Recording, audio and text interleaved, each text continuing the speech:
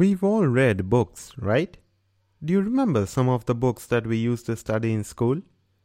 If you can remember how information was presented in some of those books, you'd probably think of some memorable images or pieces of text in boxes that you can still recall today.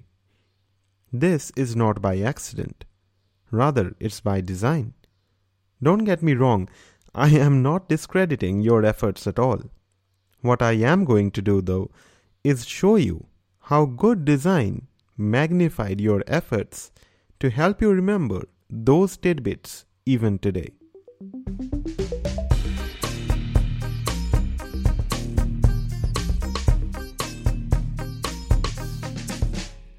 Hey, what's up everybody? Welcome to the 31.5 Guy podcast. I am Ronak, your host, and in this episode we'll be looking into the significance of varying depths of processing. Right off the bat, what this design principle says is that if you think hard about something, chances are that you'll be able to recall it better than other things. Now, this might sound obvious and you might even say that it's a bit lame to call it a principle, but hear me out. This very theory that information that is analyzed deeply can be recalled easily compared to information analyzed superficially can be put to very good use through proper design. Coming back to those books which you might still be able to recall, you would probably notice a common pattern among them all.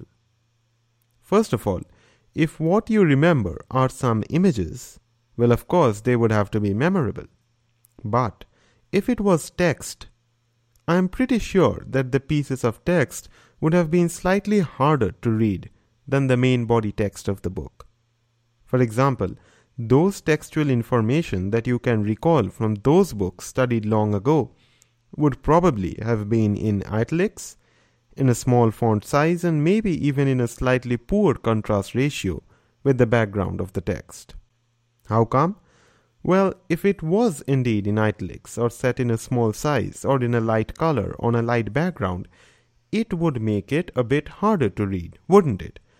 And this would mean you'd have to pay more attention and give more thought to that very piece of text more than the rest of the usual stuff. Hence, it increased your recalling ability for that information. Take another example. If you want to study something, it would be alright to just go through a piece of text over and over again.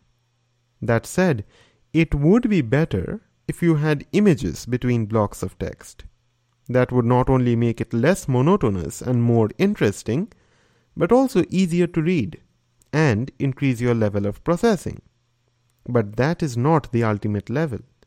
In fact, the maximum depth of processing can be reached if you have text, images in between, and most importantly, questions at the end based on the text and images above. Depth of processing is the highest when you have case studies, elaborate and distinct examples, and other similar devices to make the process of absorbing information more interesting while keeping it relevant. After all, plain old memorization and rote learning might get the job done, but when you supplement it with elaborative rehearsal techniques like answering questions and creating analogies, that makes the process more than twice as effective. So properly design your study techniques to maximize your depth of processing. And that's all for this episode of the 31.5 Guy podcast. Thank you all so much for tuning in. If you found value in what you heard, please visit the Apple Podcast link in the episode notes and leave a review for this show. Really appreciate it. And I'll catch you all on the next episode.